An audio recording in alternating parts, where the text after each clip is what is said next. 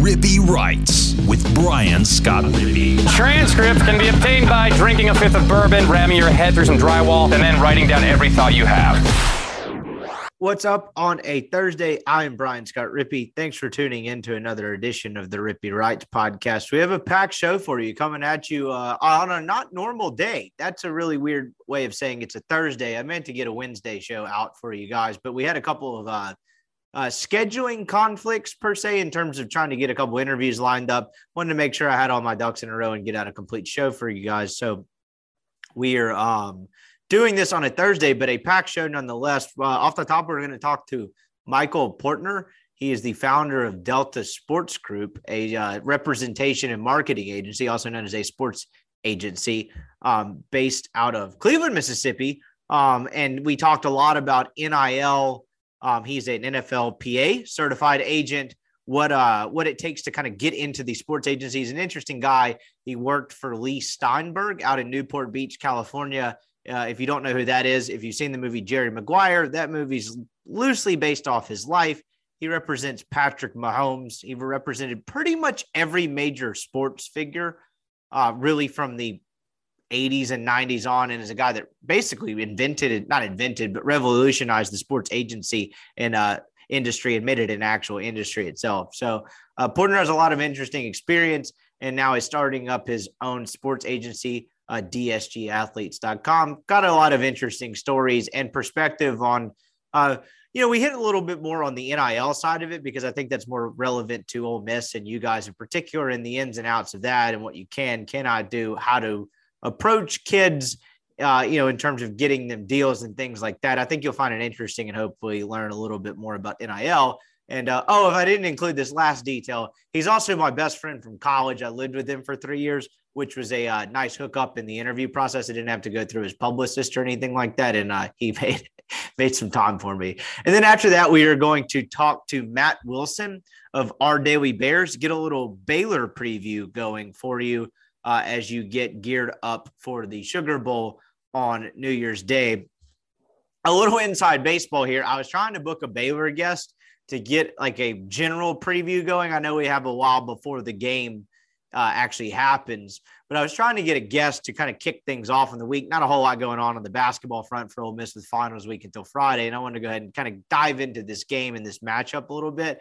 Well, I reached out to one guy. He was a little bit late responding, reached out to another. Long story short, we have two Baylor guests for you. So I'm going to have one on the Friday show tomorrow. I promise it won't be repetitive.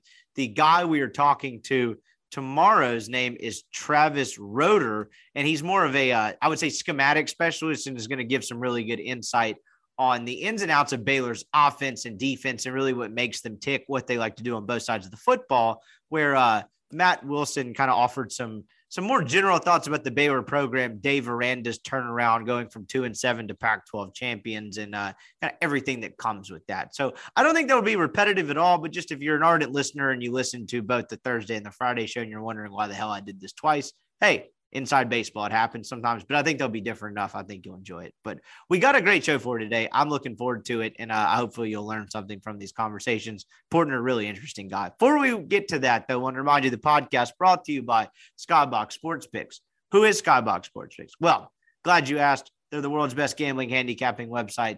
The inventors of the Skybox matrix interval and advanced modeling mechanism that has helped propel Skybox to the top of the sports handicapping industry. Need to check these guys out. I just got tagged in another daily free play winner. They're giving those out on site. That is skyboxsportspicks.com/free plays. You can go there every single day and get a free play for college basketball, which is by far and away their best model, which is saying a lot because they're absolutely murdering the NFL right now, hitting it about 60%. Coming off a 7-1 week, they've had a 9-0 week in the mix. They're just printing money in the NFL. Same with college football. You need to get on these guys. They're going to have a picks package to fit your price range, whether that's month-long, season-long, sports-centric, all sports. I'd recommend just going to Skybox for the year-long all-access pass. It'll pay for itself and then some. But if you're looking for something else, they're going to have a picks package that fits your price range. These guys are going to lead you to profit more consistently than your own dumb brain. I can promise you that. Check them out, skyboxsportspicks.com. Make sure the bookie is paying you and not the other way around. Check them out. Podcast also brought to you by LB's University Avenue across from Kroger. Go see Greg if you're a Rippy Wright subscriber. That's rippywrights.substack.com. You get a free newsletter from me 3 to 5 times a week, plus some discounted meats. How about that? Right now, it's a 16-ounce prime strip for $20 and a $5 pack of sausage. Just roll in there, show them proof of subscription, and you'll be on your way. And go find some other favorites in there. They've got all kinds of fresh seafood, sausages, crab stuffed mushrooms, Lane Train special bacon wrap filet. It's absolutely the best butcher shop in the world for that matter, but certainly in the state of Mississippi. And Oxford's so lucky to have it. Greg wants to make your grilling experience good. Go check it out. I can't even begin to name you the favorites at LB's. I love it when you guys tag me in either the finished product or what you're about to throw on the grill. Some filet burgers, just all kinds of great stuff. Check them out. LB's University Avenue across from Kroger. Greg's the best. Check them out. All right. We're going to get to Michael Portner first. Big, broad, wide-ranging conversation on what it takes to kind of crack into the sports agency industry and become a sports agent. It's a hell of a cutthroat business. Porter's got a cool story of how he got into it. And then a lot of NIL stuff and his approach to gaining clients and representing people and his background working with really a titan in the sports agency industry. Here it is, Michael Portner. All right, we now welcome on DSG Athletes, Delta Sports Group founder Michael Portner, sports agent, also my best friend. Never figured at Warren Street, or excuse me, Pierce Extended, we'd be doing a podcast, but getting in. So you're newly minted agent, getting in the NIL game, figured it was as relevant as ever with everything going on from recruiting, NIL, and really just the sports agent thing in general. How are you, man? Man, I'm doing great. Like you said, with Pierce Extended, it's crazy that 6 years later, that's how old we are now, huh? That we're it's nuts. We're dialing in doing a Zoom together. It's crazy. Well, you're over here starting, a sports agency, and I fulfilled my lifelong dream of becoming a grease salesman and a part-time sports podcaster. So everything we hashed out in those living rooms is absolutely coming true. So we got that going for us. So you're fresh out of the gates. Delta Sports Group was officially launched, roughly a week ago. I know it's been a long time in the works for you. Let's get to your background in a second, but just in terms of Delta Sports Group, if you were pitching it to a total stranger, how would you explain what that is? So it is my business that I just started. That the thing is we're doing what we learn in business school is that every business has to have some sort of purpose more so than what you do. So what I would pitch starting off is the stuff we believe in, right? So we believe in making positive change. I want to be able to create positive change in local communities through the power of sports. So there's 100 different ways we can do that, right? I don't want to just stay strictly to I'm a sports agent doing NFL, hopefully down the road or sooner than later, and NIL deals. This business, I want to be bigger than that. I want it to go whichever direction it can go in moving forward. But if I'm pitching to a college kid right now, what I'm trying to do is emphasize that I will be able to set up their foundation for life off the field. So once they hang up their cleats, everybody has to have a foundation for moving forward, which a lot of athletes do not have. And that is where I come in. I have some valuable skills, some things I've learned that I can help establish that foundation for, again, life off the field once you hang up the cleats. So most people out there listening probably picked up what I was putting down when I said we were, best friends, college roommates. We both went to Ole Miss. You went through the Ole Miss Test Bank Business School. You decided to apply yourself a little bit further and go to Samford Law School while I started doing, sports radio and very important shit like that. But you get into Samford in Birmingham. Not Stanford. Yes. Not Stanford. I mean, it's almost like if it sounds that way, I wouldn't correct people. But Samford Law School in Birmingham, I know you went with the intent or the, I guess, aspiration to be a sports agent.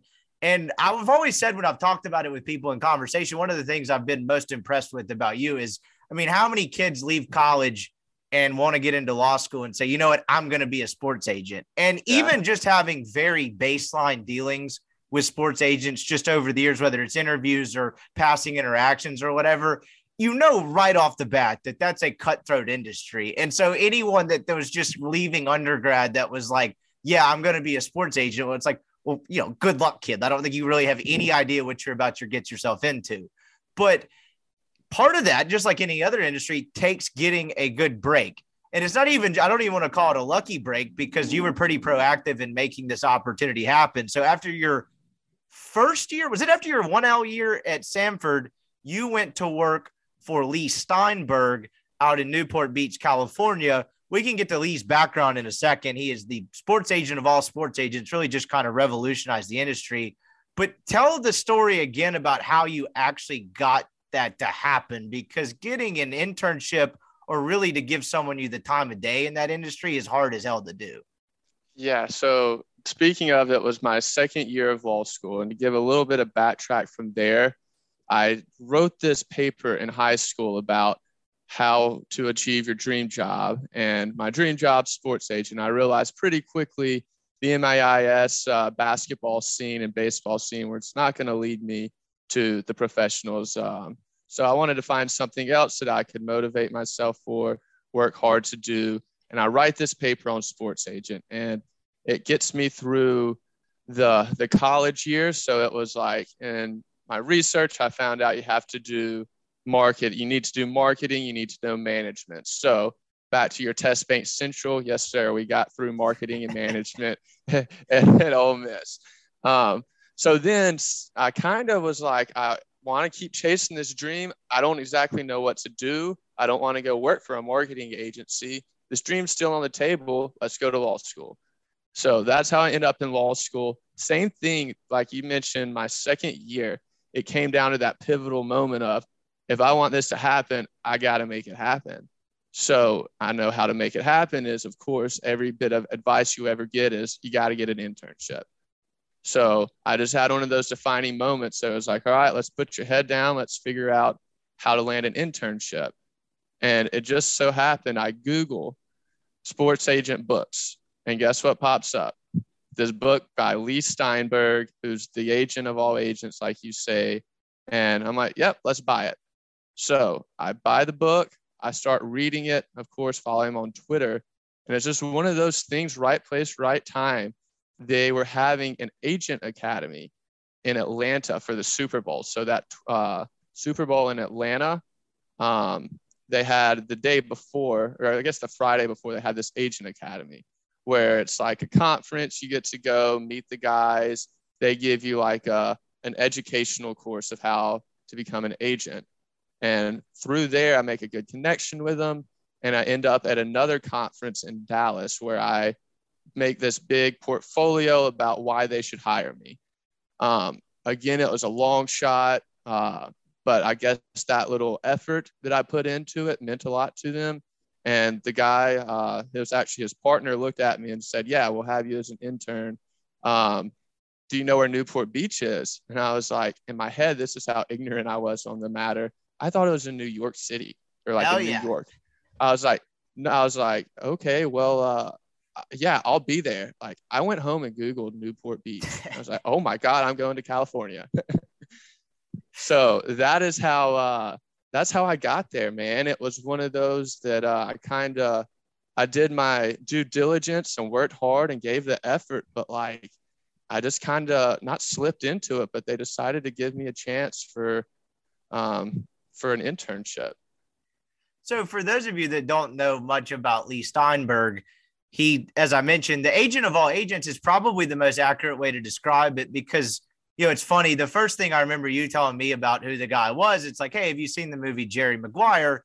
That movie's like loosely based off his life. And for those of you out there who've seen the movie, you're probably thinking, oh, holy shit, like, guy's pretty big deal. Well, yes, but not only that, I would say in terms of the actual industry itself, he made his mark by basically creating the industry. Correct me if I'm wrong there, but when he got into the business, sports agency wasn't really even like a full-fledged industry. Like, he sort of revolutionized that. And so just kind of, you would be able to explain it better than I did. When Leigh got his start and became what he did, kind of explain like what he did for the industry that wasn't even really a thing yet.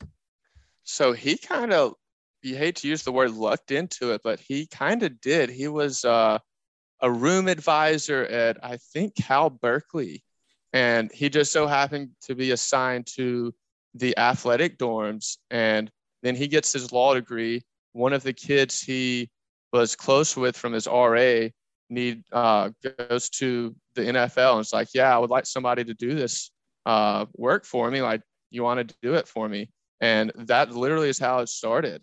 You can read up more about it. I know he will tell the story better than I will, but it was one of those big breaks that he just turned into more and more and more. And it's just kind of a crazy story. You mentioned Googling that book, or excuse me, Googling and finding that book and then ending up at the conference. Clearly at that point, as someone who aspired to get in the industry, you knew who he was. But as someone who went out there with you, went to his office, met the guy, like it's when you get out there, you get into his office and you get a better grasp of like who this guy actually is and like how big of a stick he actually hits with. At what point did you sort of fully grasp like, like this guy this is the man? Yeah, I kind of have a funny story to tell on myself for that. I get out there, and when you get to Newport Beach, man, especially being from Mississippi, it just hits different out there. It's a different world. First day of my internship, I'm in my brand new suit that I get like all fitted up for myself. I'm ready to go for my first day of my internship for this guy.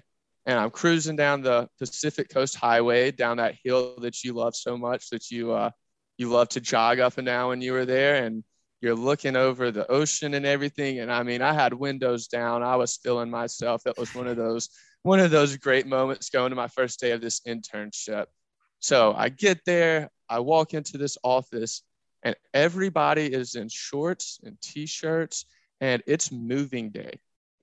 It is moving day. I didn't get the memo.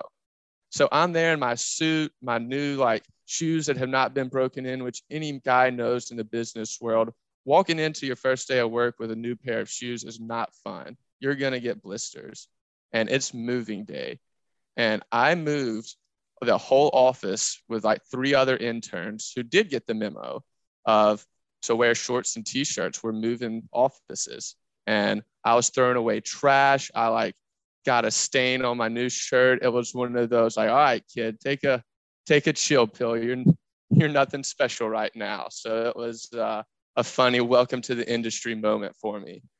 Yeah, that's pretty brutal. I don't even actually know if I knew that story. That's not only the shoes really part of it, but like how just moving with the jacket and a nice button down sounds thoroughly miserable, even in that nice California weather. Did you fully grasp though, when you got out there, who he was and kind of the power he had? I'm sure you read up on it, even if you didn't get the full scope. Like for me, when you were like, hey, you got to come meet this guy, I think it was probably like the pic of him just kicking it with Kevin Costner in like a little frame, like other people would have their kids on his desk and stuff like that. Was there a moment where you fully grasped like, okay, this guy kind of knows everyone and represents not literally everyone, but figuratively, yes. Yeah, so I should have wrapped that answer up a little better for you. It was then when I was moving all of his pictures, and it's like him and Cuba Gooding Jr. and Tom Cruise posing together for Jerry Maguire. It's Troy Aikman signed jerseys. There's professional Hall of Fame footballs left and right. And that's what I'm moving, just like very casually across, from upstairs to downstairs. And that was when I was like, yeah, this was maybe a little bit bigger than I first realized. And for that, like, it's not hey, here's me and Kevin Costner shaking hands. It's like, hey, here's us kicking it on a boat, maybe a bottle of Vouv in the background. Who knows? Like that was not the first time they'd hang out type of stuff. And that's when it's kind of a whole different level. And the other part of that too is like, so you were lucky. Like I was first starting actually a podcast back then. And I had no idea what I was doing. 2, really had any sort of connections to guests. And you're like, Lee loves doing podcasts. And I was like, really? So he'd hop on this random one in Mississippi. And you're like, yeah, if you just get him, I'll get him on the schedule. He'd be happy to do it. It's funny. I didn't expect him to remember me at all. I knew that's what came with it, but like, you could tell that this guy just sat with a lot of famous people and had a lot going on, because I think I was out there and we made the podcast thing happen within about 2 weeks. And when I got him on like the phone or whatever, he could not have told, like he had no idea who I was. I don't think he knew that you connected me. It was just kind of the next thing throughout his day. And I'm like, this guy is kind of on a different level. You did warn me that if you have seen that movie, he just probably not the greatest move to walk up to him and ask him to say, show me the money. I refrained from that. It took a lot of restraint, but I think I made it through the entire interview without him doing that. But it was great. He told some stories. He has that famous story. I think it was like the Bears or someone where he like came out with the water gun after some pretty contentious negotiations. I imagine if that guy ever writes a book that's just about like the stuff he did, that would be a pretty fascinating one. What was kind of, I don't want to say the main thing. What did you learn out there? Like, what was the most eye-opening part about the industry or just working for him in general? So a couple of things. I got to see all of the really cool and glamorous sides of what being a sports agent really is about. So I got to go see what a production shoot looked like at the Sony Pictures. Got to meet Patrick Mahomes doing all of that kind of thing. But then I also got to see the flip side of all the hard work. And, for every one day you get like that, it's 3 months of hard work that it takes to be able to set that kind of stuff up. It's not all the glitz and glamour every day. Most of it's chugging away in an office, on phone calls, being diligent and everything along those lines. But the second part of that, the biggest thing I got to learn, which was incredibly lucky, was I was out there right when California posted or released their Senate Bill 206, which was the first NIL bill out there before NIL was NIL. It was like the Fair Pay to Play Act. And I was a law student, so I was all over it. I was like, yeah, I'll do your research. I'll set you up and tee you up for all of your podcasts, all of your articles and everything along those lines. So I got to have some real high-level conversations about this new groundbreaking bill that has since 2 years, 3 years later turned in to a real benefit to me trying to start this business, actually knowing the origin of all of this and how we got to where we are and what you can and can't do, and like the real ins and outs of what the bill is meant to be and the good and bad sides of what NIL is. So that has to be the biggest strike of luck I had from that. Yeah, because I think particularly you talking about knowing the origin of it and where it came from, that's really what got the ball rolling on the broader NIL movement. And I remember being someone just working in sports and probably needing to have a loose handle on it when it was coming, because I think we probably all knew this day, when I say this day, whatever it was back summer 2021, where they finally made it all legal. Because you remember that became that became legal at midnight or whatever, and you had Bo Nix like tweeting out a sweet tea sponsorship at 12:04. Like once the ball got rolling, everyone was prepared. And when you talk about like the legislation of all of it and how it's regulated and all that, it confuses the hell out of me. But I imagine even as dense as it is complex it can be, knowing where it started and knowing the origin and kind of having a 2-year head start on it had to be pretty invaluable.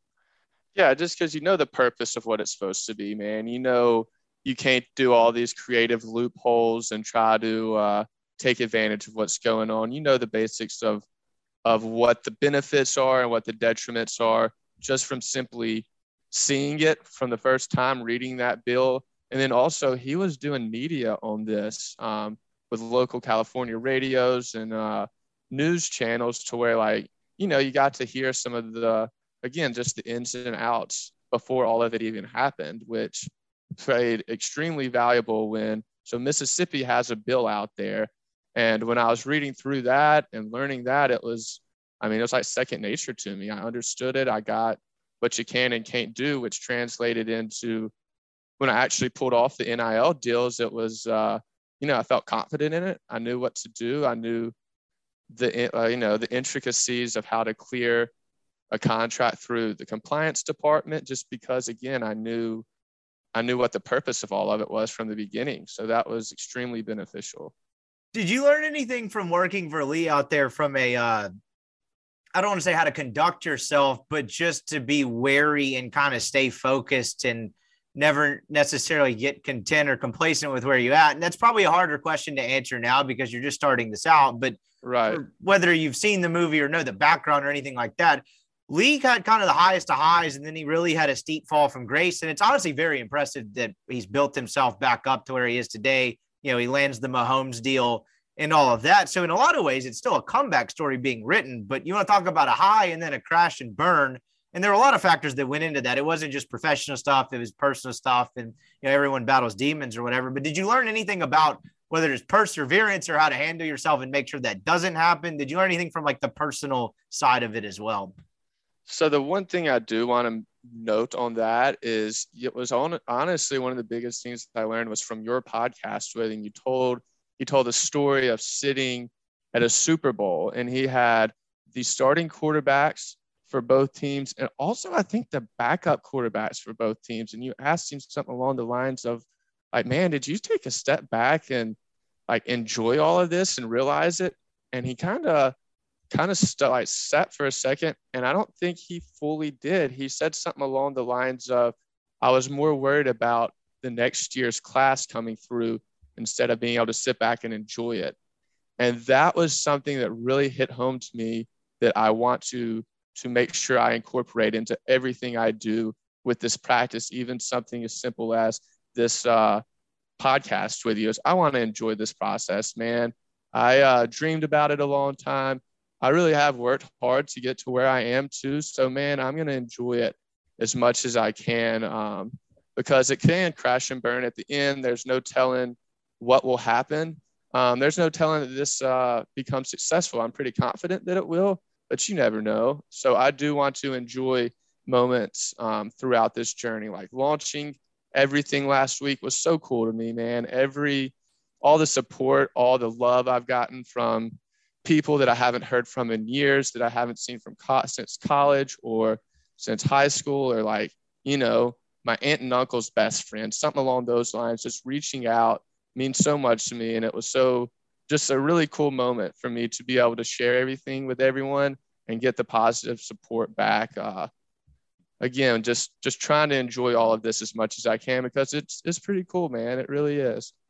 Yeah, it is awesome. And like, there's a lot of things that go into that, and, kind of going out on your own and taking a chance. But I think that is good perspective to have, because I don't remember which Super Bowl it was, but you're exactly right. Because I just remember when he said that in the moment, I couldn't even remember which one the clients were. I think it was a Troy Aikman versus someone Super Bowl, but I was just maybe sitting the there Steelers thinking, or somebody. Yeah, that would make sense. I mean, and for those of you that hadn't picked it up by now, the NFL like marketplace in terms of like, there's not like the Scott Boras of the NFL per se, but this guy was that for the NFL and pretty much all other sports at the time. And you name it, Steve McNair, you can go on down the list. I mean, his website, I don't think can fit all the Hall of Famers on the front page on it. Like he had just about everybody. And I remember when he told me that, I was like, damn, did you just look around? Because I imagine if you're sitting there watching the Super Bowl, drinking some nice ass champagne, watching the game, like, I represent both quarterbacks here, I would just be like, I don't know how it gets better than this.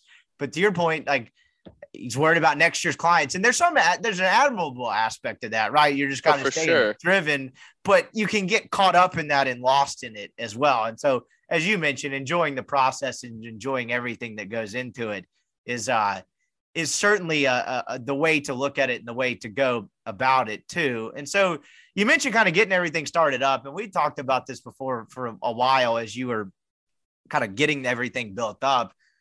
Half the battle, and this isn't even a sports agency lesson, is just a life lesson. And mine was on a much smaller scale. But like when I got out here doing like the marketing for the grease company and all that, and I'd left journalism full time, I was kind of bored. Like I didn't really know what I wanted to do, but I came up with every excuse in the world, like not to start the newsletter, not to start the podcast. And it was really all just bullshit. Like none of those reasons actually mattered. But half the battle, I think, is just kind of sitting down and eliminating the fear of failure, because I finally just got to the point where I was like, if this flops, like, who gives a shit? What does it matter? Exactly. Like, it's not my full-time job. Like, I'm going to enjoy this regardless. So like, who cares? And then, 4 months later, I would never have thought, we're doing this through Rebel Grove and the podcast is doing well and all that. That's not really the point, but just eliminating the fear of failure and getting it out there is probably half the battle, right? Because once you got into it, I imagine building it was actually a gigantic source of motivation. It was just starting the process. Yeah. So once you start the process, so before I get into that, I had a conversation with Neil McCready, who does this Rebel Grove, right? No, it's Rebel Grove, right? Exactly. I didn't want to mess that up, but I had a call with him and was just kind of going through, like, feeling out, should I do this or not? And he really just drove it home as of, you don't want to look back on this in 10 years regretting you didn't do it. You don't have a family, you don't have kids, like, do it, man. He said something along the lines of like that exactly, of just like, screw it. Like, if it doesn't work, it doesn't work. But at least, you know, in 10 years, if you're doing another job, that you tried. And that was really an eye-opening light bulb type moment for me of like, yeah, let's do it. And then the way I started building on it was every single day I tried to just do one sports agent thing. So like one thing for the business, whether it's reaching out via email to somebody trying to do an NIL deal, whether it's getting my business formed with the state of Mississippi, whether it's X, Y, Z. And that has built on itself to now, 3 months later, I'm doing 4 to 5 things a day, just right off either shooting a text, same type thing of, it starts with one thing that you just have to do.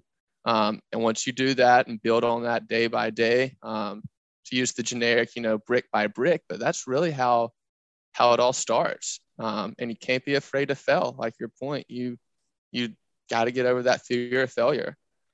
So after school, like, what goes into starting it? Because you go out there after school, and to give everyone a little bit of background, when you talk about doing the one agency a day, when you're starting out trying to create your own thing, you're still working a day job too. So it's a balance as well. Like you've got to make time for it. And if it's something you want to chase, like you've got to kind of like sit down. I think the one thing a day is a great way to look at it. But you go back out after school and you work for Lee for a little bit, and then you go from Newport to Boston. Like, take me up to the moment of like going back out there, realizing like you need to do something a little different or go out on your own. And then up to where you and Danny just moved to Boston. I guess that was August. Shit, time flies by.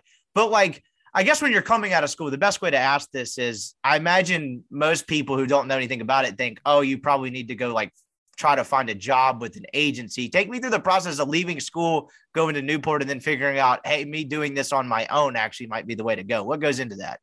Yeah, so I went out after I graduate law school, take the bar exam.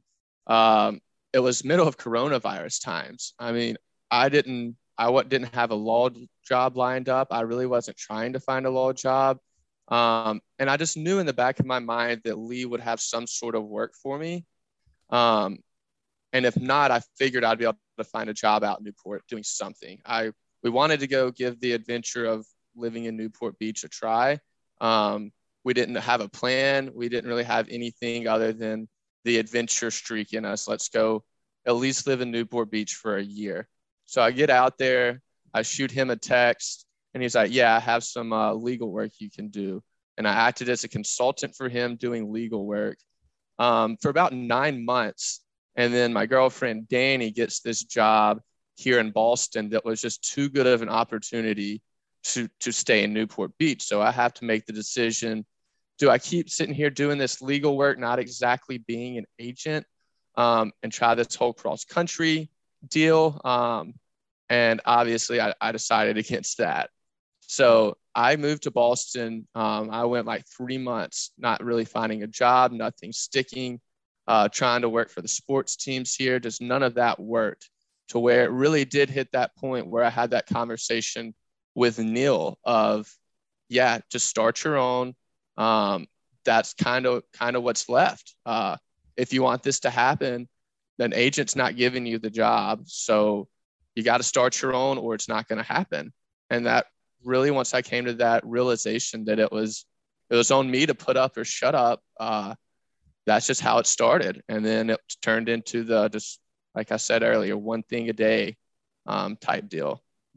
So where do you start? Like, what is starting the process like? Like, what was the first step? Because there's a million different things you could do, right? It's built like, for one, probably need a website, business card, probably needed, but not on the priority list. Two, the client thing's important. Like, where do you start when all that process is happening? Okay, so my biggest thing was I had to take the NFL PA agents exam in late July. I was supposed to take it the year before. Coronavirus nixed that idea. They canceled the test completely for a year. So once I sat and took that test, I was like, I passed that. I knew I passed it. I knew the ins and outs of the salary cap. I knew I nailed that test. So that was the first confidence of, I don't know what I'm doing, but I'm going to have that credential.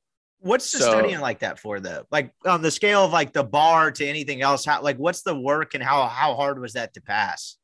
Yes. So compared to the bar, man, it was nothing. Okay. Straight up. Like it was open notes. It was, they give you probably 600 to 1,000 pages worth of material that includes the collective bargaining agreement, the substance abuse policy, the steroids policy, the injury policy. It ends up being about 1,000 pages worth of material. So open book part of it doesn't help you very much unless you're dialed in and you know how all of that works. So what I did is I just organized all of that, and I actually took a study course. It's this website called Inside the League. This guy offers, his name's Neil Stratton. He offers these practice tests with explanations of how you find these answers. And between studying for that and knowing that big pamphlet of like 1,000-page binder and having that tabbed up necessary where I could just flip, and if I didn't know the answer right off the bat, I'd be able to find it. So that's what that studying process looked like. And once I took the test, I knew, I probably over-prepared for it. But what's wild is there's a ton of people that took this test. And man, only 40% of people passed the test. So 60% of test takers failed this test. And that was just a kind of wow moment for me that, I may know what I'm doing here. Why did you pick? Because I'm guessing, I think you've told me this before, there's one for the NBA and the MLB. Why the NFL? Yeah, so I, going all the way back to when this dream started, for some reason, the NFL agent was always just the most attractive career path for me. I think it's being in the NFL industry is, pretty wild. It's pretty cool to be a part of an organization that pretty much owns the day of the week for 17 to 20 months a year. The NFL Alpha's Jesus. It is the NFL's day. Isn't that wild? Yes, it is. And I'm fully complicit. Yeah, exactly. And then just the fact that I did work for an NFL agent just made that much more sense to take that test. I would like to play around with doing the MLB track, but I'm just not there yet. Just the way the internship worked out, I knew how to take that test. I knew what went into it, and that's the business of sports that I know the best. So that's kind of what's led me to NFL. If you ever do the NBA one and you have a full grasp on the NBA salary cap and collective bargaining agreement, I might have you tested for where you are on the Rain Man spectrum, because that stuff is impossible to understand. That just seems incredibly complicated. That was a complete non sequitur. So you get that out of the way.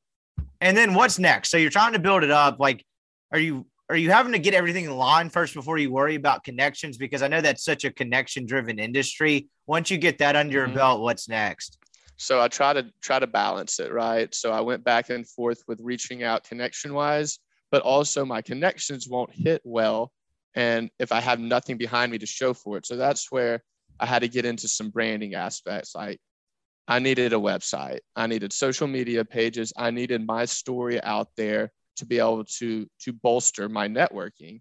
So I'm sitting there and I'm actually keeping up with your Twitter page, and I see you have Jacob Lovett, the local Dallas Fort Worth painter. Yeah. Yeah, exactly. So I remember him from college. We were actually pretty good buddies. So I reached out to you and I was like, hey, I know this guy I was looking for a logo, nothing further than a logo, but I knew I needed a logo. So I was like, Rippy, will you, share his number with me? And you did. And I just shot him a text and was like, hey man, this is what I'm starting. I need a logo. Can you help me? Do you want to have a phone call? He's like, yeah, let's have a phone call tomorrow. So we get on the phone and he opens my mind to all this other stuff that he can help me with. So I'm incredibly lucky. This is the power of your podcast, man. Connecting to people that kind of are similar in the track they're taking. And man, Jacob not only got me set up with a logo, he got my marketing plan done. we worked hand in hand. I have like a marketing playbook, and he also did my entire website. He just, all I had to go do was take my pictures. He directed me of what I should and shouldn't kind of, do. We worked really well hand in hand throughout about a 3-month process that ended last week. So that was how the entire branding aspect came in, because I realized there's certain things that you have to outsource if you're going to run a business well, and there's certain things that you have to do your own. You can't outsource everything, but you also can't do everything. And I realized after talking to him once that he was the guy to outsource all of my marketing and business foundation on that aspect of side of things. And that's, again, we started working together, I think late August, and we wrapped everything up last Wednesday and launched it. Yeah, that's what we do on this podcast. We connect people, we move product. Weldon and I are a huge fucking deal over the pond. We have brought soccer to America. It's really the reach and bounds of this podcast really is just limitless. So I imagine that happening though, like particularly the guy with not only a creative view, visually, and which one of the reasons I wanted to have him on, because I was like, this could be so bad, but so awesome at the same time. Like, I'm colorblind. Like, I don't know, begin the process start. Let me just pepper this guy with stupid questions. And it turned out to be very interesting. I actually got a decent bit of feedback on that one from, for being the dead middle of summer and having a painter on a football show. It was I thought it was fairly well received. So imagine when you get that to decide, not him handling it completely like for you, and you're not having to like consult with him, but just having that, shifting your focus more toward the connection side. How are you? Let's start with NIL first, because I imagine you have to know the rules of the game. What's the balance of trying to get already established guys that are already professional athletes versus college guys? Because I know one of the notes you sent me was if you don't sign an NFL client within 3 years, you have to go take that test again, which, as you outlined, is no walk in the park by any stretch. So once you get it passed and you're trying to look for clientele, like how do you zero in on a target market, particularly as this NIL stuff is coming along? So it's like, do I go after college kids or guys that are already in the pros? What is that like? Man, that's just one hell of a question. I wish I had an answer to it. Just all over? No. So, I mean, my strategy is right now, dude, I can't get a first, second, third, even fourth rounder.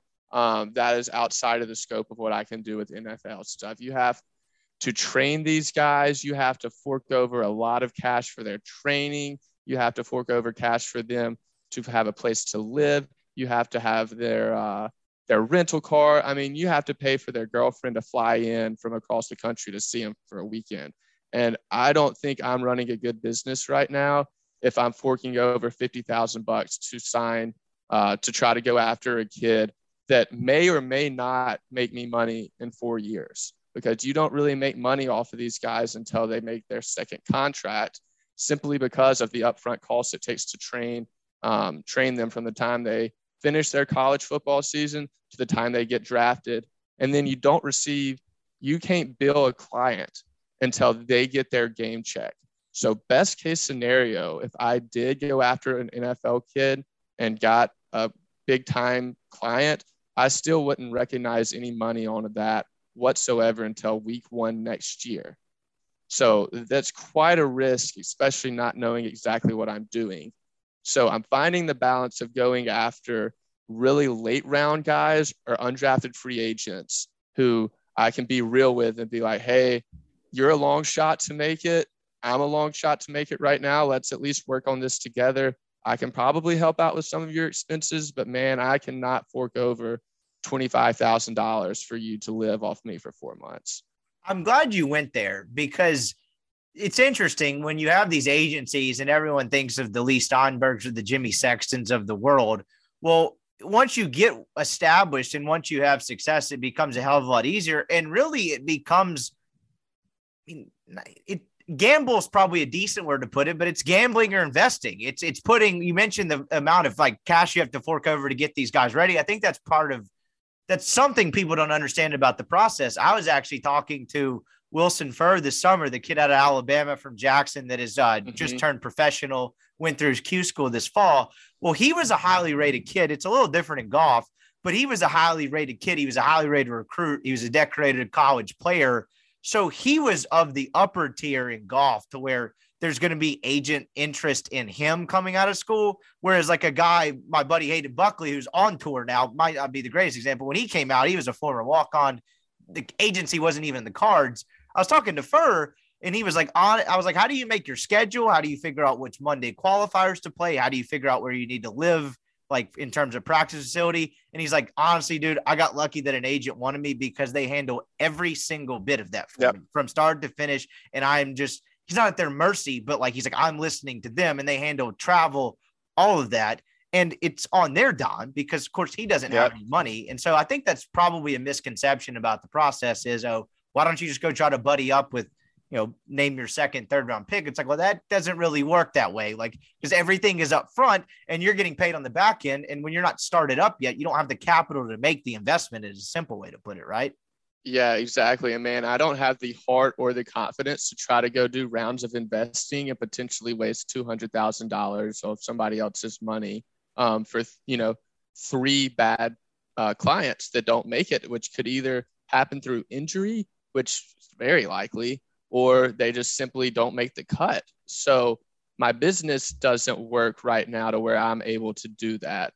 So that is, I guess, a good segue into like where I am trying to do the NIL as well. So has that made it easier to get in the industry, do you think? Yeah. And it also keeps the likelihood of this succeeding extremely more likely because you can develop relationships with these guys, these girls, and actually have a little bit of money to coming in because if you're their marketing agent, you charge them a small fee. And it also increases the chance of, you making a good relationship with somebody who's a freshman.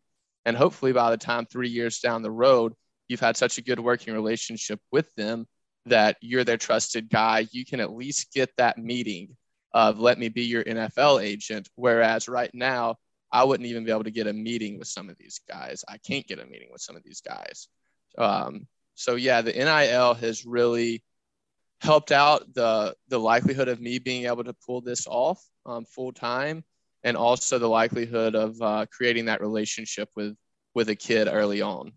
And you have clients, like, by the way, and you mentioned everything NFL wise, but I imagine at this point, like, you're not discriminating in terms of who you're representing, and it's all about kind of building up a base. Kind of take me through who you have right now. I would imagine I'll spoil one of them because Ole Miss listeners will know Ben Van Cleve is one of them.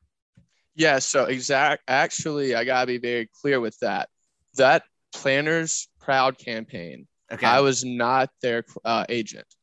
So the way this worked was back to when I was starting all this off, one call a day, one text a day.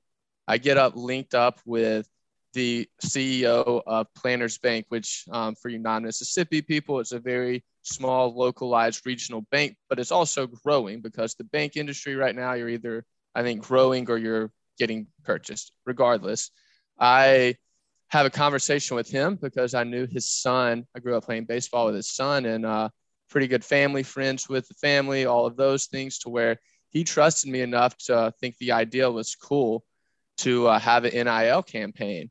So technically when I did this with Planners, I was consulting for the bank because I was trying to figure out what the heck all of this looks like. I wanted to be able to get a deal done through compliance departments the right way. I needed to know what a contract looked like. So it was a real sweetheart deal for me, actually, that he gave me a list of like where athletes were from. So their hometown, he wanted to have kids from where his bank had branches locally to be able to sponsor them in these deals. So that is how that went. I scoured all the roster lists, and if they kids were from, Indianola, Mississippi, or Tunica, Mississippi, or Olive Branch, then we made a list of about 20 kids, and then we narrowed it down to 6 that would work. And I reached out to them through Instagram DM, And it's just like, hey, I got this opportunity for this bank. I'm an NFL agent. I'm starting my company. I know I don't have any sort of website, nothing along those lines, but the opportunity's here if you want it.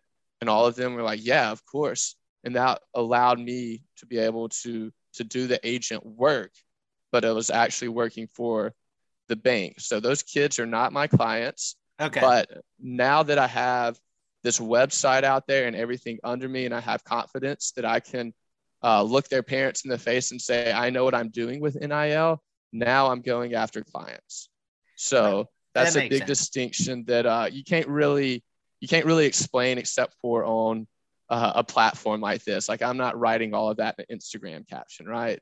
No, sure. That definitely makes sense. And speaking of not being able to explain stuff, as you're kind of getting into or kind of zeroing in your focus a little bit in the college athlete NIL aspect of it, when everything hit the fan this summer and NIL became legal and it all started flowing out, you're seeing these ridiculous numbers from folks, whether it's Bryce Young or name your NIL athlete. And like, I think that's a prime example of no one really knowing what the hell's going on, because I think eventually there'll be some sort of market correction, because when all this happened, there was no market. People just started throwing out money, and it's like, right. Like, I'm for all these kids getting all the money that they want, but at a certain point, I mean, if the Quinn Ewers kid, he's at Ohio State. He was out at South Lake Carroll out here in this area. He leaves to take an 7-figure NIL deal, skip his senior year. Like, I imagine at a certain point, if enough kids don't pan out, some of these companies are going to be like, probably not forking over 7 figures for a kid that doesn't see the field. So there was no like guidance. There was no real kind of diagram to how this is supposed to work. And I think that is kind of correlated over, is sort of mirrors the legislative side of this. And, I'm not going to ask you like what Congress is going to do for all the, like everything in NIL wise, but it's interesting. Every state is different. And so I imagine it helps that, you're a Mississippi guy, you kind of have a, one foot in the door with regard to some Mississippi people. But if you're able to expand your reach and, represent kids that are in other schools in other states, how do you keep all of what's allowed and what's not allowed state by state basis, if that makes sense? Yeah. So, I mean, that's just going to be tough, right? So Mississippi has a bill, so I know the ins and outs of that. And speaking of your markets, one of the clauses says something along the lines of you have to pay, like it has to be the fair market value, something like that. And it's like, well, what's the market? So right. That will certainly, I'm guessing, change because I don't think companies are going to see a very great return on that $1 million investment. I don't know. That's not in my profession. But so right now I'm in Massachusetts. I live in Boston, and I'm a licensed attorney here. So when I decided to move here, I transferred my law license to Massachusetts, and there's no law in place here.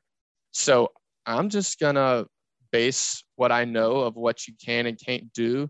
Some very simple, like, you can't have kids doing a beer commercial. You can't have them doing gambling. No, they call it the vice categories. Sure. But the compliance departments, because there is a bill in Mississippi, the Ole Miss and the Mississippi State compliance departments, there's a very intricate procedure that you have to follow. Here in Massachusetts, that is not a thing. So after Christmas, I'm hitting it hard here in Boston and actually have some potential things lined up, and we'll see how that goes. But I'm going to, follow the law. What I learned in Mississippi, and clear it with the athletic departments, see what they have to do, see what they have to say, and also clear it with all the kids' parents. And we're going to go from there until there's an actual law in place. But they are doing NIL deals here in Boston, and in Massachusetts, there's just no formal law in place. You're looking into a kid on the ice, right? Hockey player. Yeah, that's actually a pretty wild story. So there's this pizza place right down the road. Danny and I are living in what's called the North End of Boston. So it's Little Italy. It's where Paul Revere's house is, the Old North Church. So the 1 by Land, 2 by Sea Church. It's a real cool little small community. And we're going to this pizza place, and we're standing in one of the lines to get in because it's like the best pizza in Boston, which I'll vouch for. I think it is. But it's called Regina's. But we're in like this 30-person line. And we made it, probably 5, 10, 15 minutes. We're starting, everybody's waited in the line to get into a small restaurant. So this man who's the manager is coming through checking how many people are in each party. So, we got 4 here, we got 2 here, we got 6 here, blah, blah, blah. He gets to Danny and I and goes, 2? And we're like, yep. He goes, date night. And we said, yeah, I guess it is date night. We're both in like sweats and tennis shoes. I mean, it wasn't date night, but it was date night. So he goes, okay, I'll be back. And he goes through the end of the line, comes back, no lie, 5 minutes later, just hollering, date night, come on, come on. So he puts his arms around us and leads us into this restaurant. I mean, we cut like 30 people just because he happened to take a liking to us. So I at least had the wherewithal to be like, hey man, we just moved here. We don't know anybody, but we live in this community. And that just turned his lights on. And he just took care of us the entire night. I mean, he was coming over to sit by us. He put us like in his favorite booth. I mean, it was crazy. So that's a very long-winded story to get to the point of I developed this friendship with this guy, go out to dinner with him, get to tell him all about what I'm doing with the sports agency. I'm trying to get in on NIL deals in Massachusetts. I don't know how to. And he goes, oh, I know a lot of hockey players. Are you interested in hockey? And I was like, yeah, why the hell not? I don't know much about hockey, but this place is like the hockey capital of the world. So one thing leads to another, and I'm eating pizza with these college hockey players here. And I just had a meeting with one of them and his parents last week, and I think we have it in the works that I think I may have a hockey client here pretty soon that we're going to hit the ground running in Boston come 2022. That is that's pretty sick. So does he have teeth? Yeah, he does have teeth. I'll give it to him. He's a very marketable kid, is well-spoken, has the looks, has the brain. Like, it was one of those that sometimes just weird things like that happen and you can't question it. Like, certain people come into your life where you just get connected to other people to where if you think about it too much, it kind of blows your mind. And I'm just thankful that our paths crossed and that I got connected, because that could be I think that's my in Boston. If I start with one hockey player and we go from there, because once you get one client, you get 2. Once you get 2, you get 3, and you just have to have that first client. And between that here in Boston and I'll go after kids in Mississippi at Delta State, Ole Miss, Mississippi State, Southern, anything I can get my hands on, because I'm trying to get to the point where I do this full time. And I'm not going to be able to do NFL agent stuff full time again because of the money aspect for quite a while. Yeah, no, that makes sense. And like getting back a little bit to the legislative part of it, it's fascinating. I was reading all this stuff this summer, trying to get a better understanding of how all this is going to go down. And honest to God, it just made me more confused. But the one thing I gathered from it was because it's like, look, Mark Emmert is getting no sympathy from anyone anytime soon. Probably one of the least likable figures. Look, if there's a, social media like rating system, that guy is bottom of the bottom. No one's feeling bad for him anytime soon, particularly when you look at the paycheck he's taking home. But when they were doing all those hearings and stuff with Congress this summer, I almost kind of felt bad for the guy, because he's sitting there begging all these legislators to implement some sort of national legislation. And he kind of has a point, because if it's all these hodgepodge of different state laws and there's, uniform set of like rules, one, it's going to be impossible to enforce, which I don't really care. And I don't think anyone cares about that part, because just give these kids their money type of deal. But it is kind of a circus, and it would seem like easier to navigate if there was one national set of laws, rules, whatever you want to call it, to kind of go by instead of having to go state by state. But it seems a little fortuitous that you're in a place that doesn't really have anything at all and kind of anything goes. And I know you're trying to do things by the book, but even in a state like Mississippi, there's no enforcement. Like, no one's going to spend government resources to go try to bust kids on an NIL deal. And so, does that change the way do you view a deal differently in Mississippi versus one in Boston? Or is it just a matter of having to go through the athletic department there to where not having to red tape anything in Boston?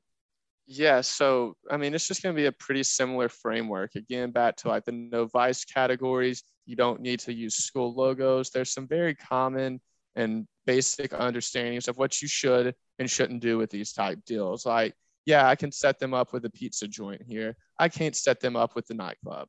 I can set them up with a bank here. I don't need to set them up with a casino.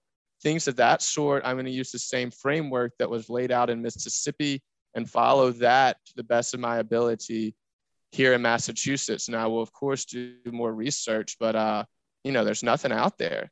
So I would love for there to be one uniform law to follow. So I would be confident with what I'm doing. But I mean, it's all pretty basic stuff, man. None of what I'm doing right now is going to get me rich. It's not going to get the kids rich. We're just trying to, again, build that foundation, their marketing skills. We're going to teach them networking. We're going to let them know how to work a room at an event.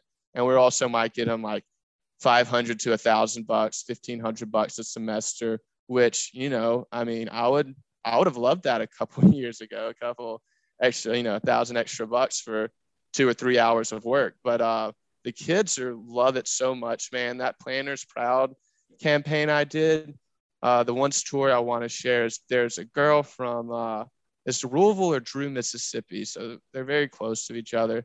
But she was more excited about getting the jersey with her name on the back than she was getting the check from the bank. So, like, it's so pure and fun if you look at it that way, to where I'm sitting there trying to, like, taking myself probably a little too seriously.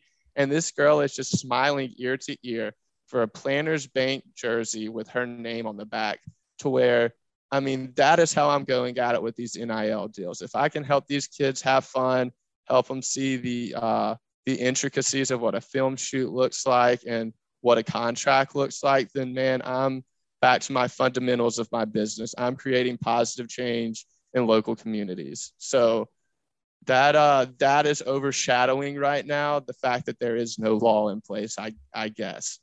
When you talked about market value earlier, and I imagine people who don't know much about the sports agency industry think it's, someone walking into a front office room and kind of playing hardball with, someone in the GM guy and the salary cap guy and being like, here's what my client deserves, kind of the baseball arbitration model. But we just outlined earlier, there really is no like set market value of anything right now, particularly as it pertains to NIL. I remember I was trying to get a handle on this, like at the end of the summer, right before football season.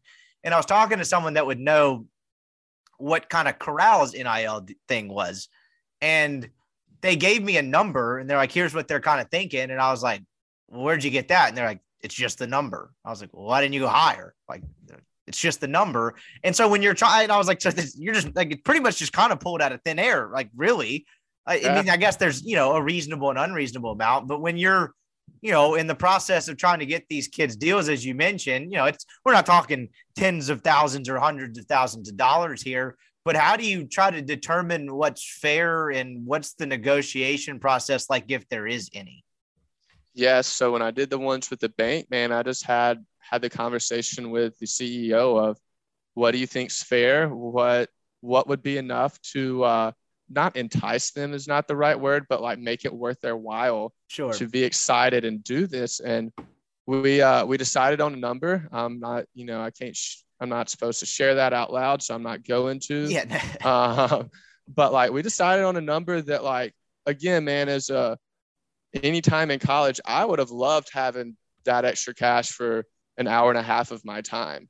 And that's kind of how we went off of it, of what would be worth their hour and a half of time to do this film. And again, dude, what was crazy was just the fact that I think every single one of them would have done it without the check. Right. Like, they all had so much fun doing it. And the hockey kids I talked to here, they're almost shaking thinking just about the opportunity of like having marketing campaigns. But I think when it comes to like an Instagram post or something, like if you're throwing like a brand ambassador deal or something, like it comes into like, you get 15% of sales, or using your discount, or like, we'll pay you $100 to post this picture, something along those lines, unless it's a large brand. But again, I'm not to even the point of my career to try to do some sort of large brand. It's all local, small stuff that we're figuring out that's going to be the best for the business and also for the kids. Yeah, that makes sense. And you get into like even in like other industries, you get into like the social media aspect. It's probably partially why like the journalism industry is failing. It's like, well, like look how many impressions this is getting. It's like, what does that actually mean? Like, I mean, people at contracts get ESPN at part based off like their social media following. It's like, how do you know this is not fake? So it's all a very gray area. And it's interesting to try to like navigate and negotiate through because I mean, to take it like way back, the internet and social media is still pretty new and like none of it was ever regulated and no one really knows what the hell to make of all of it. I guess kind of wrapping up in part regarding like how you kind of go about the money process and kind of getting these kids the best possible, deal or opportunity. How proactive are you having to be? Because this is an ever evolving process because this only started again. I keep having to remind myself like 4 or 5 months ago.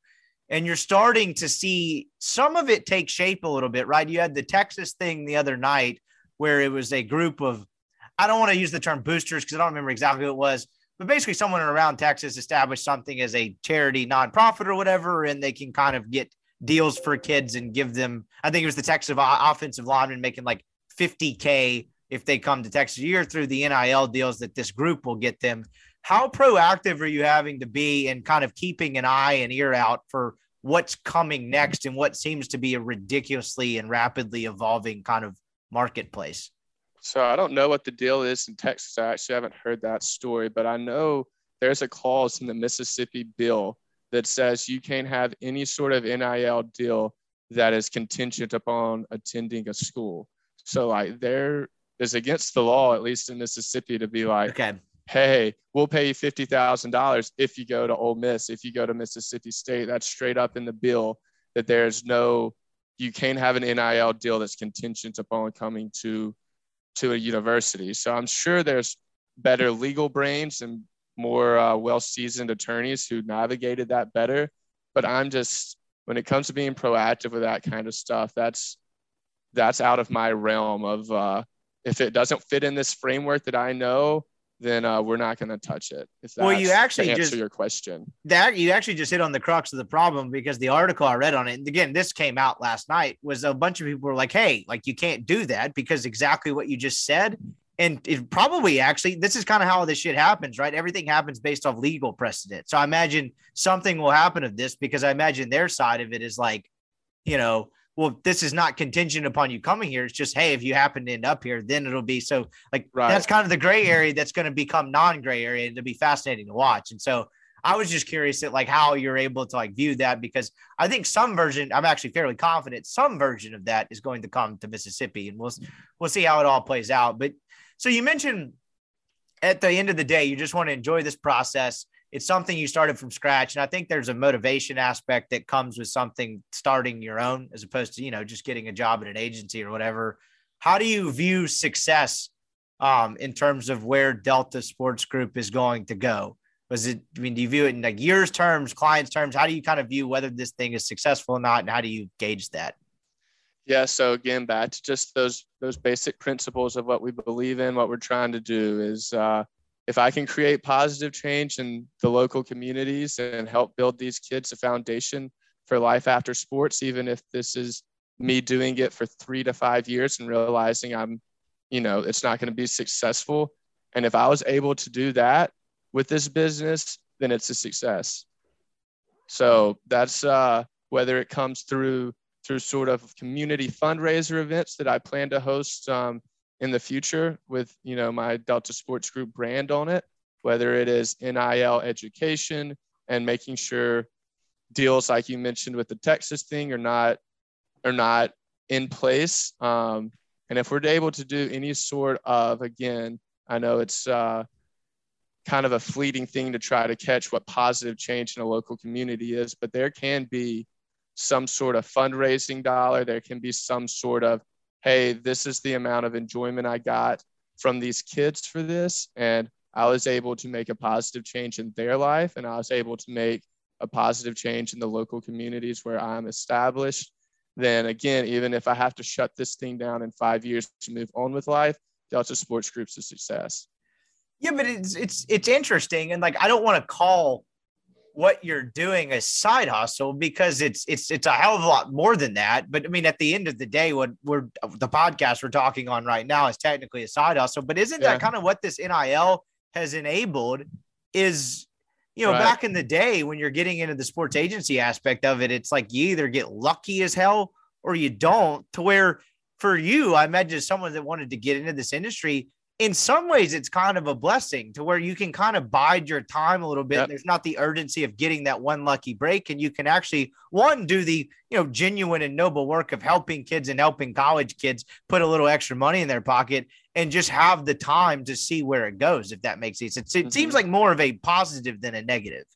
Yeah, definitely. And it's, man, when I did that shoot with the planners, like, that was so much fun. I enjoyed it so much, the process of doing the contracts, of reaching out to the kids, to actually being on site with a film crew there and seeing the full version of how an actual shoot looks. I enjoyed it so much that if I can do this for work and if that's my daily job, then my life is in a good spot. If I can wake up and not dread clocking into work because I have this other side hustle going on, until it either does turn into a full-time gig or it doesn't work, then yeah, dude, I've enjoyed the process. I think it's already been a fun chapter of my life to this point, and we're just starting.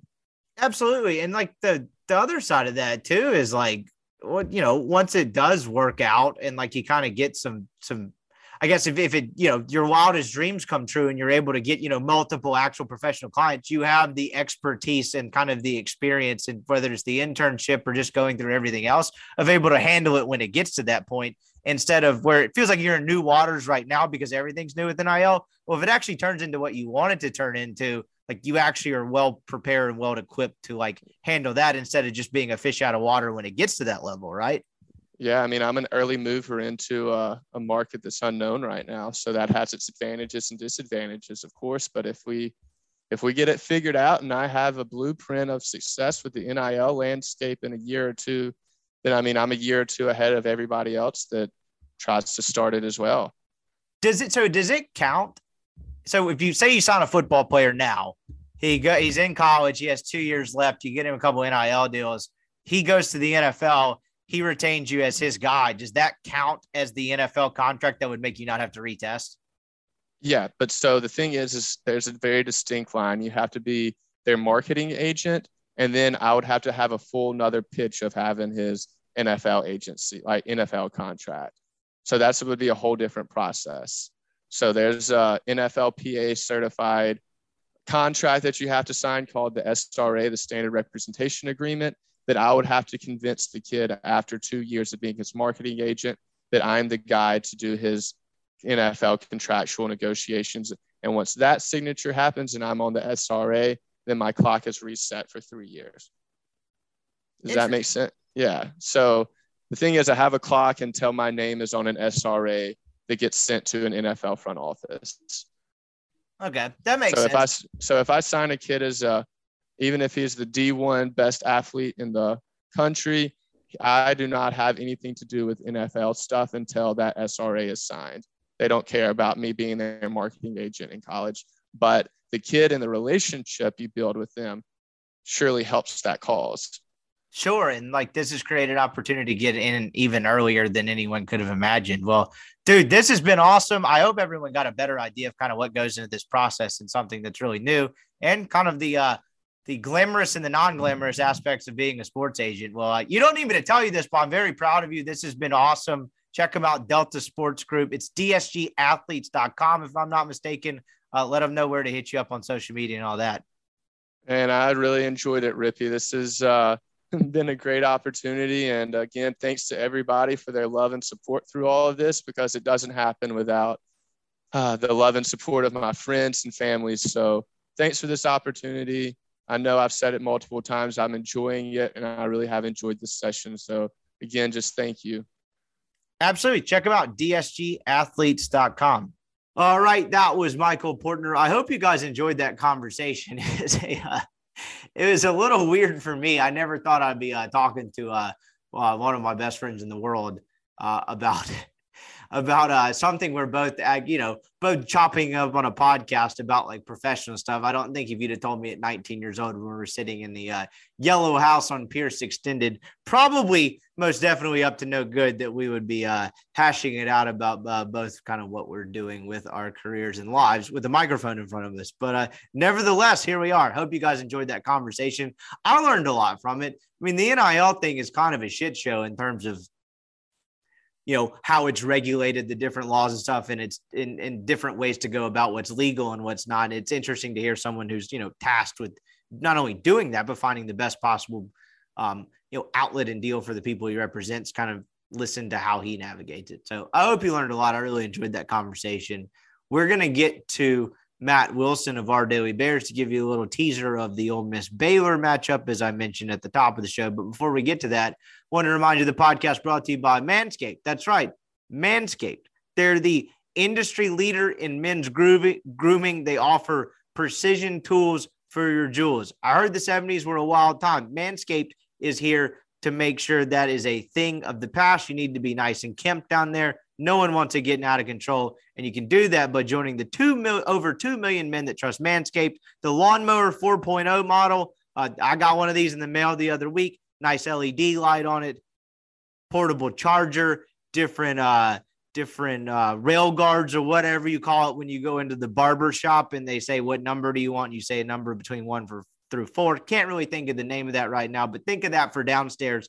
Manscaped has it. All kinds of different gadgets and tools. You need to check them out, manscaped.com, and make sure everything is nice and kempt and cleaned up down there. They are here to make me time in the bathroom your favorite time in the bathroom. Check them out, manscaped.com. Use the promo code MPW and get 20% off any purchase. I think I made it a solid month as Johnny One Take on the Manscaped ads without laughing. So credit to me for being a mature adult, not to brag, just a statement of fact. Here is Matt Wilson of Our Daily Bears to preview some big picture stuff on Baylor. All right, we now welcome on Matt Wilson, managing editor of Our Daily Bears. Between Two Bears podcast, we have a Sugar Bowl matchup that's still quite a ways away, but just wanted to get some kind of flyover thoughts about, the other side, Baylor, the season that was. I appreciate you joining us, man. Absolutely. Why not talk about it now, right? Like there's not much else going on right at this minute. Basketball is kind of in a lull for finals. So absolutely. It's going to be a fantastic game in a fantastic location. Why not get excited about it now? Yeah, exactly. I was looking up this weekend and, you're so used to the routine of like football. And even last weekend with there being fewer games, obviously Baylor played last week and Ole Miss did not, but you got a slate of 7-8 games out the course of the day. And I kind of got, to thinking today, I was like, oh, well, we'll see what's on this Saturday. I was like, oh, it's nothing. It's Army Navy. And that's about it, which I like that game for what it is. But like, sure, like this has finally come to a brief hiatus before we get to the end here. Baylor was very busy last weekend right here in my backyard, Cowboy Stadium in Arlington. They beat Oklahoma State to win the Pac-12. Or excuse me, good Lord. No, that's fine. Hey, look, in a way, we kind of won the Pac-12 too by beating BYU, who in turn beat just about every Pac-12 team. That's fine. Call us Pac-12 champions too. I'll take it. That's true. I'm over here giving out trophies for folks. I'll take it. The Pac-12 doesn't want Utah to win. The Baylor's fine. It's fine. That's true. They'd probably rather have Baylor than Utah. So that they win the Big 12 in a fashion that I think my Sunday co-host and I joked, like, it's like the ending of like a shitty sports movie. Like, you know what I mean? That was like the most dramatic ending you could possibly have. The guy going for the pylon at the 1, he's turned away on a hell of an effort there from a former walk-on, if I'm not mistaken. So just one hell of a story.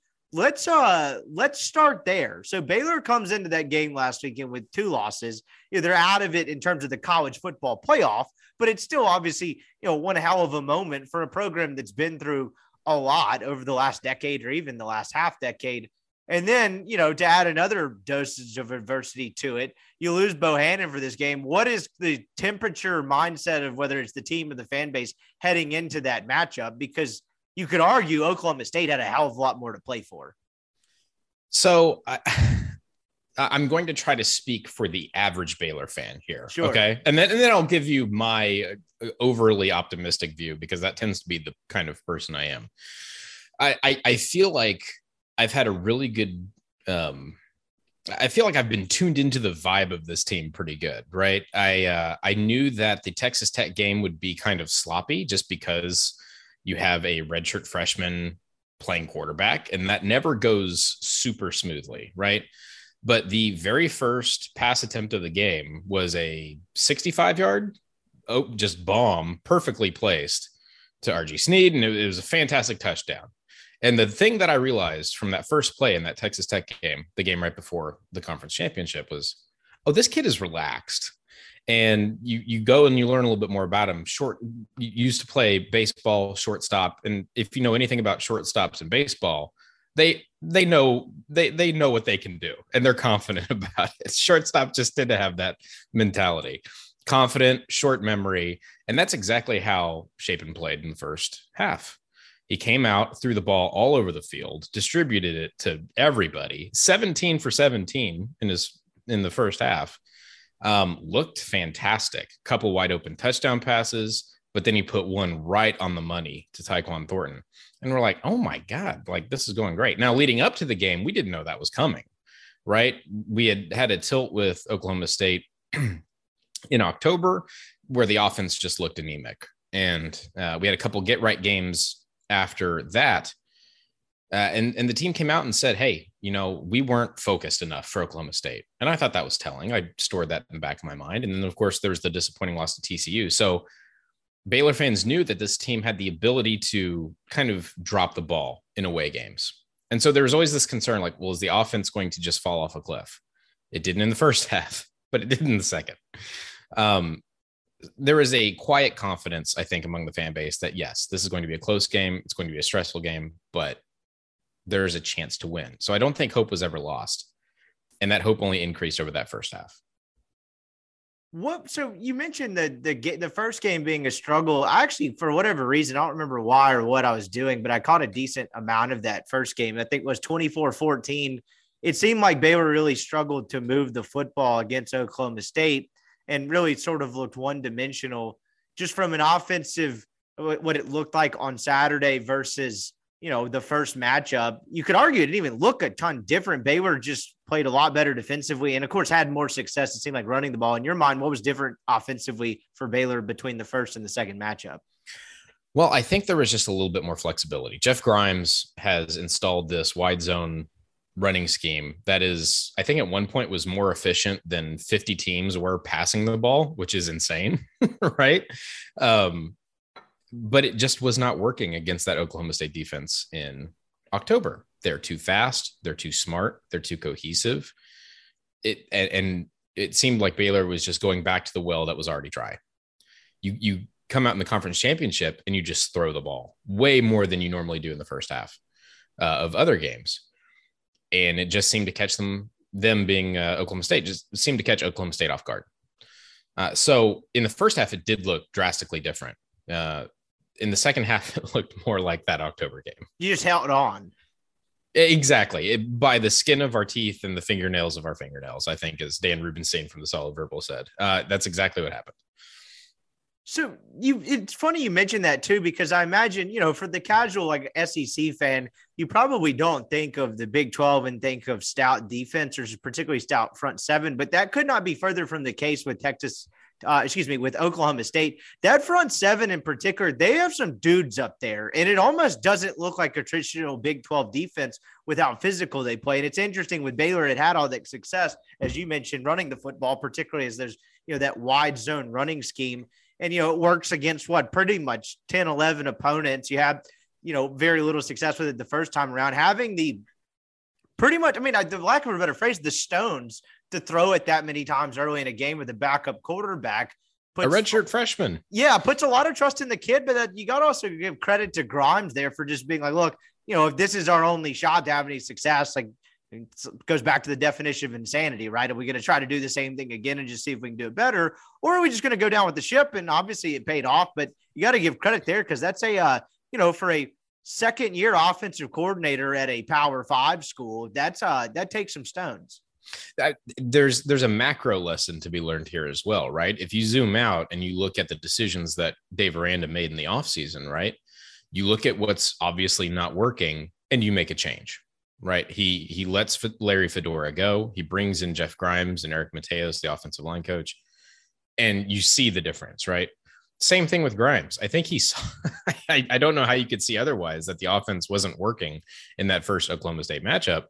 And to a degree, some of the other games. And so he changed things up and it worked. Now, Blake Shapen got shaken up on a long run. I think in the second quarter, that right shoulder was not right. He was injured, really could not throw the ball accurately. And so, yes, that second half did end up being more of a, hey, let's just grind this out to the best of our ability and see what happens. But you're exactly right. Yeah, the ability to be flexible and have a counterpunch proved valuable.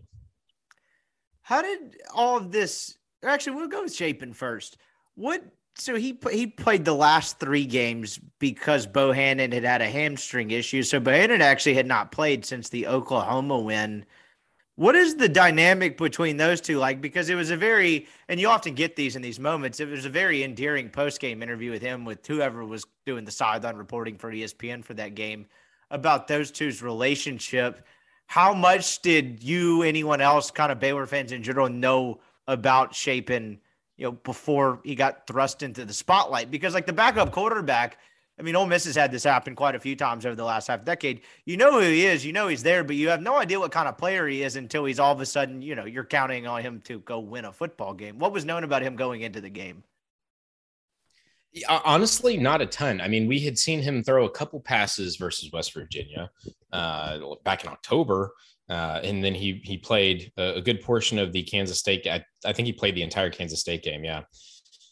Where he was efficient, but didn't throw for any touchdowns and only, I think, 130 some odd yards.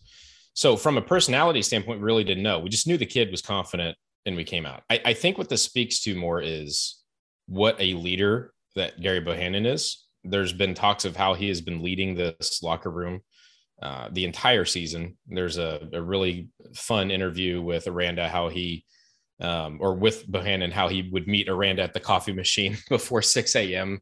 some mornings, and either those made for radio interviews. So I still don't know that we know a ton about the personality of Blake Shapen, but I think that we have seen him improve game after game after game, and there's something to that, right? He's confident, he's efficient, and I think it shows that the work ethic is there. So past that, I don't want to speculate anymore, but it seems to be a kid that's willing to work hard and learn. Will Bohannon, in your opinion, be healthy for the bowl? No idea. I mean, a hamstring injury is so tough to rehab, right? It's mostly rest. Right. Which you do get the luxury of, right? It's not like correct. A bye week where it's like, oh yeah, you actually only have in reality like 3 days of rest, and then you got to go back out and hopefully try to practice a little bit. This is actually a little bit more rest. He's a tough dude. With a month and change of rest. I would imagine that he goes, especially if Shapen is not 100% with the shoulder thing. Bohannon is a warrior, man. He's a big kid too. I think that he would be able to stand up and at least do what he can. So my expectation is yes, he goes, but I truthfully don't know. Take me through that transition from Charlie Brewer to Bohannon. Oh no. Do we have to? So it's fascinating because as someone who follows it a little bit from afar, I mean, Charlie Brewer seemed like he'd been at the quarterback of Baylor for forever. I mean, he played and started, or I guess he played in like 6 or 7 games as far back as 2017. And then he, gets processed out of the program, goes to Utah, and then his career, I think he actually walked away from football, if I'm not mistaken, from Utah this year. What was the Charlie Brewer experience like? Take me to that start to finish, then into Bohannon, because it was quite a significant changing of the guard. When the first thing somebody says about your quarterback is a tough kid, hey, that's a tough kid right there. I don't know if that's the best thing to say, right? But he was extremely tough kid, absolute gamer. You can never say he never played his hardest, right? But when a defense would face a Charlie Brewer offense, they could ignore the far side of the field, the wide side of the field. They really could. There was just, by the last season and a half, there was just no zip on the ball. There was no accuracy deep. There was no zip on the short throws. So the offense was so limited in what they could do successfully that the Fedora system, even if it was good, which I don't think it was, never stood a chance. He would hold on to the ball for too long, wasn't really decisive. But thanks to some late game heroics and a couple close games, there was a large portion of the fan base that really, really enjoyed the way he played. And I get it. But if you're a quarterback at the D1 level in a Power 5 conference, you need to be able to throw the ball around the field, not just to one half. Right, because that 2019 year, what they won a road game at TCU, in overtime, they beat Texas Tech in overtime and won a couple of close ball games, and that's obviously kind of the whole peak. And then didn't they lose in overtime that year in the Big 12 championship game? In the Big 12 championship game, I've tried to block that out. And sorry if we want to cut this out because my dryer is going off. My apologies there. No worries. Hold on, give me a second. Let me pull up this schedule here. Was that overtime? No, that was not. Yeah, it was overtime. You're exactly right. Yes. But wasn't he like dinged up or something in that game? He was dinged. He's been dinged up his entire career. So I don't know that Charlie Brewer was ever fully healthy after his sophomore year. I truly believe that. I'm not going to, speculate on like concussion symptoms or something. He took a ton of hits. I don't think his shoulder was healthy. The thing is that Matt Rule kept a lot of that under wraps. He was never really forthcoming with injury status for any player, especially Charlie. So you go through all that. And so then Bohannon is clearly the starter. I mean, it seemed very obvious at the end of the last year, it was kind of moving on from Charlie Brewer, despite him having another year of eligibility. What was known, kind of the same question as I asked about Shapen, what was known about Bohannon going into this season? Seems like it's a team that runs the football a lot, which we covered, but he's more than capable enough in the passing game. And he seems to be, particularly in the red zone, a pretty viable running threat and adds another dimension to it, which is sort of what Ole Miss has in Corral when he's healthy. You didn't see that in the second part of the year, but like there's some similarities to me in how they're used in the running game. He's like I said, he's a big kid, right? And he's pretty nimble. He's not afraid to lower his shoulder for better or for worse. So absolutely in the red zone, absolutely a running threat. His legs probably won the Oklahoma game this year. It's a situation where in the passing game, he is a big armed kid. He can make all the throws and he's been mostly efficient. The turnover bug bit him a couple times down the stretch in some important games, but it never really caused a loss with the exception of the TCU game. The last pass of the game there was an interception by Bohannon. So you have to be confident with him under center. It's just a situation of when does Grimes unleash that, right? When does Grimes choose to unleash the running game with Bohannon? And we haven't seen it probably as much as fans want to, but it's there. It's always there as an option. Biggest strength and biggest weakness as a quarterback for Bohannon? Yes. I the deep ball has been there more often than it's been hit. So I'd like to see a little bit more accuracy on 9 routes, but it's there, right? He's capable of hitting them. So that would be the biggest weakness. The biggest strength probably is the running game. He is a viable running back. So that probably is the biggest strength, but also he's tremendously accurate in mid routes. Middle of the field, the whole field's open for a Bohannon. The arm strength is there. So it's between the arm strength and the running game. What was the approval rating on, I was about to say Art Briles, because I'm very low. Yeah, I would say pretty low. I don't think personally for me, extremely low, 0%. I don't think I'm all over the place today. It's late-ish at night. I'm becoming an old man. What was the approval rating on Dave Aranda when this hire was made? Because in this modern age of college football, it's interesting. Like maybe it's just me, but it seems like when a defensive guy is hired, unless he brings a high-powered offensive coordinator or someone that people know is very popular with them, it doesn't get the same buzz as offensive-minded guys get when they're hired. And LSU comes fresh off a national championship. He comes over to Baylor. Just pre-2020 season, what was the approval rating you think of the hire itself? I think there's a ton of trust in the fan base or from the fan base in Mack Rhoades, the AD. You look at the Matt Rule hire, and I was stunned that we were able to pull Matt Rule away from Temple. I did not know I didn't even know he was available. Right. And so that was a massive paradigm shift for the fan base, going from an extremely high powered offensive theme for the team to a defensive oriented team. Right. But you saw it bring results. And so I think the fan base was a lot more open to having a relatively unknown personality in Dave Aranda, but a personality with results. And then after the first couple pressers, after having what amounts to a Baptist preacher and Matt Rule, now going to, I think some people have called Dave Aranda a samurai at times, a football robot. So a little bit more understated, a little bit more cerebral, but it's been really high so far. After last season, we needed to see some changes. The fan base was frustrated with the fourth down decision-making, was frustrated with the offensive system, but he has won back every single person with the hires and changes that he's made to his use of analytics and aggression on fourth down, as well as bringing in Grimes and Mateos.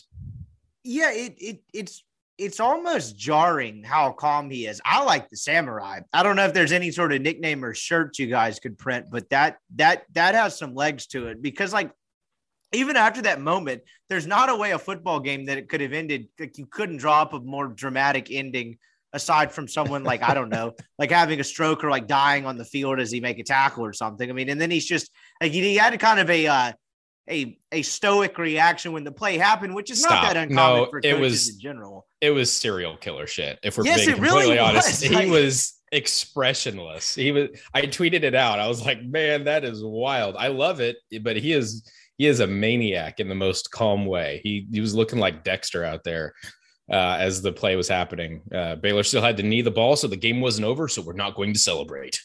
And then like even afterward, like even in the post-game TV interview, some guys get like emotional, start talking about how much they love the seniors and all that shit or whatever. But like, he's like just breaking it down. Like he made some pretty shrewd stock plays and earned like 10 minutes on Fox Business about like how he went about it over the last year. It was really like, I mean, there's an element of like admiration to it either, but like, as you mentioned, like serial killer shit, it's almost like kind of frightening. It's like, does this guy have a pulse? Like how many people has he buried? How is that played with the team? Because I read a note in a Ross Dellinger story, national guy for Sports Illustrated, about, I think, kind of things that hit the fan at one point last year. It wasn't going well. And I think, if I'm not mistaken, a couple of the guys asked him, like, we need you to chew us out a time or two. I don't know if that actually ended up happening, but like, how is this calmness played within the locker room and really just the program as a whole?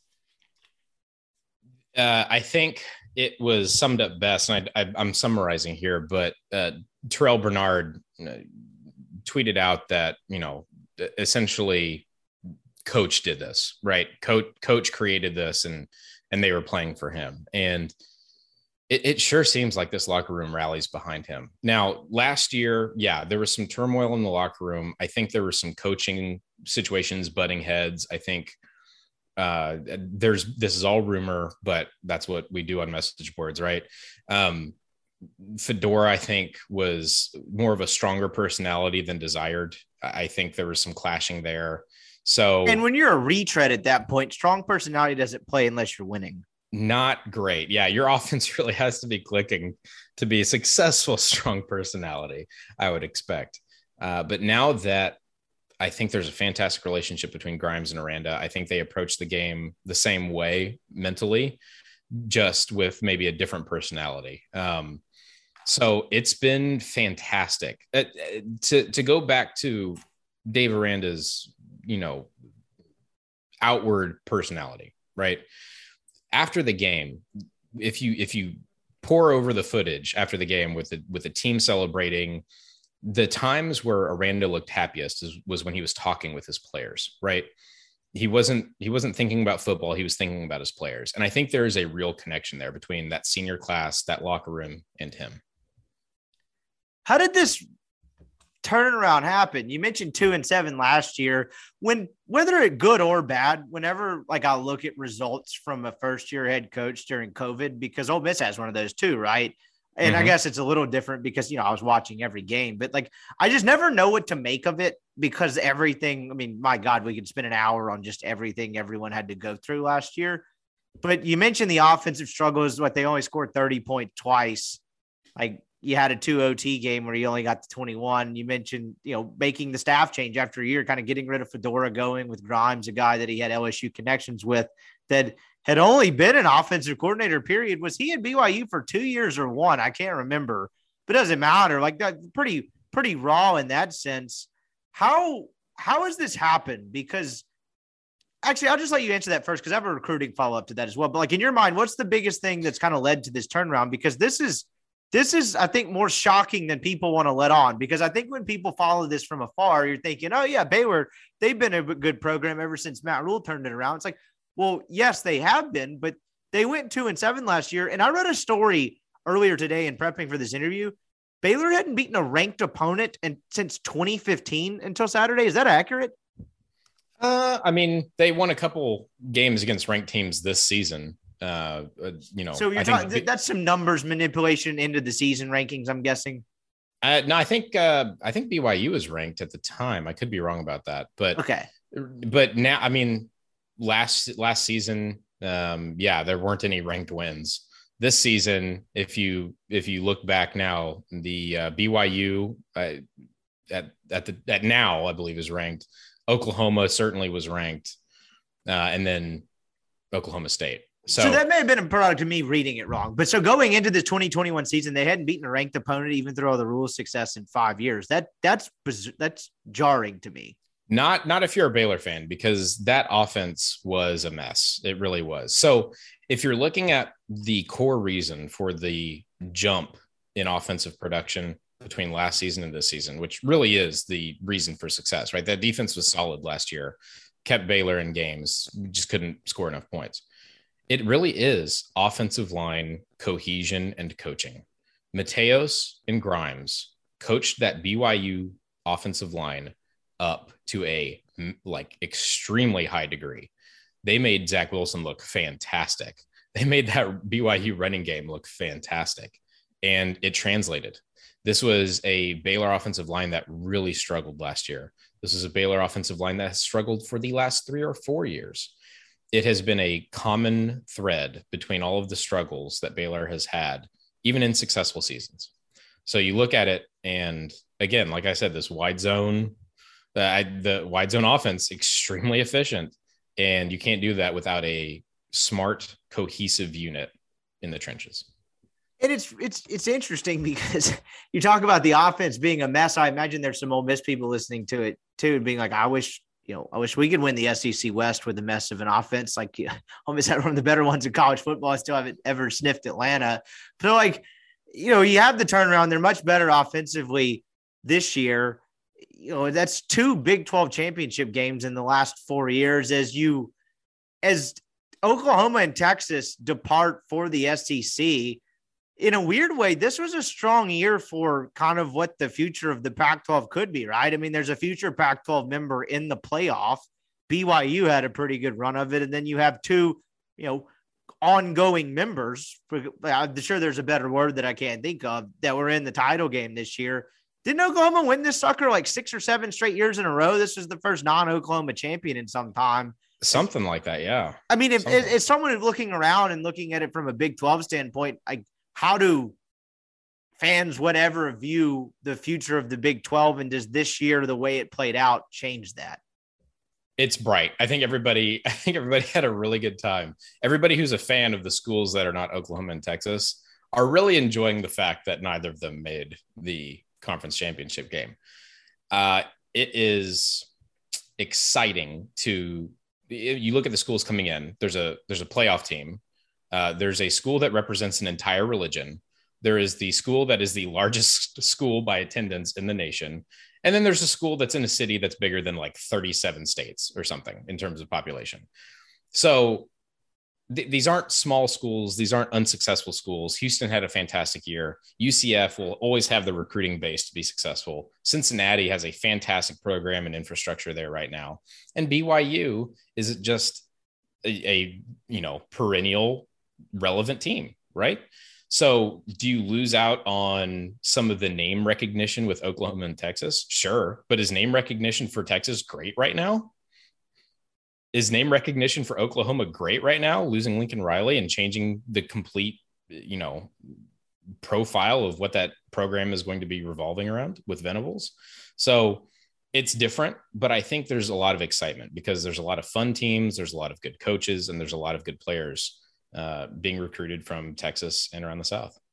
Yeah, and even at the end of the day, if you really want to crunch the numbers and get deeper into it, you don't really fall in the primate rankings either. You lose Pole Assassin's Monkey, but you gain a school that's campus is nestled right adjacent to where Harambe passed away. So oh no. Yeah. So you're still even on that regard too. So, I mean, I'd call that a win of a trade. But Brian, that's an angle I had not considered. The only thing I can think about for the last month or so has been Texas special team coach girlfriend monkey bite kid Halloween party ? The only reason I was able to pull that out of the depths of despair, I lived in Cincinnati for a summer. I did it like a Major League Baseball internship. And the fourth or fifth day I was there, my girlfriend was visiting. We wanted to go to the zoo, and I finally put it together. And when we got to the gates of the zoo, I was like, oh, this is where they shot that gorilla. We got to go. We got to go see this.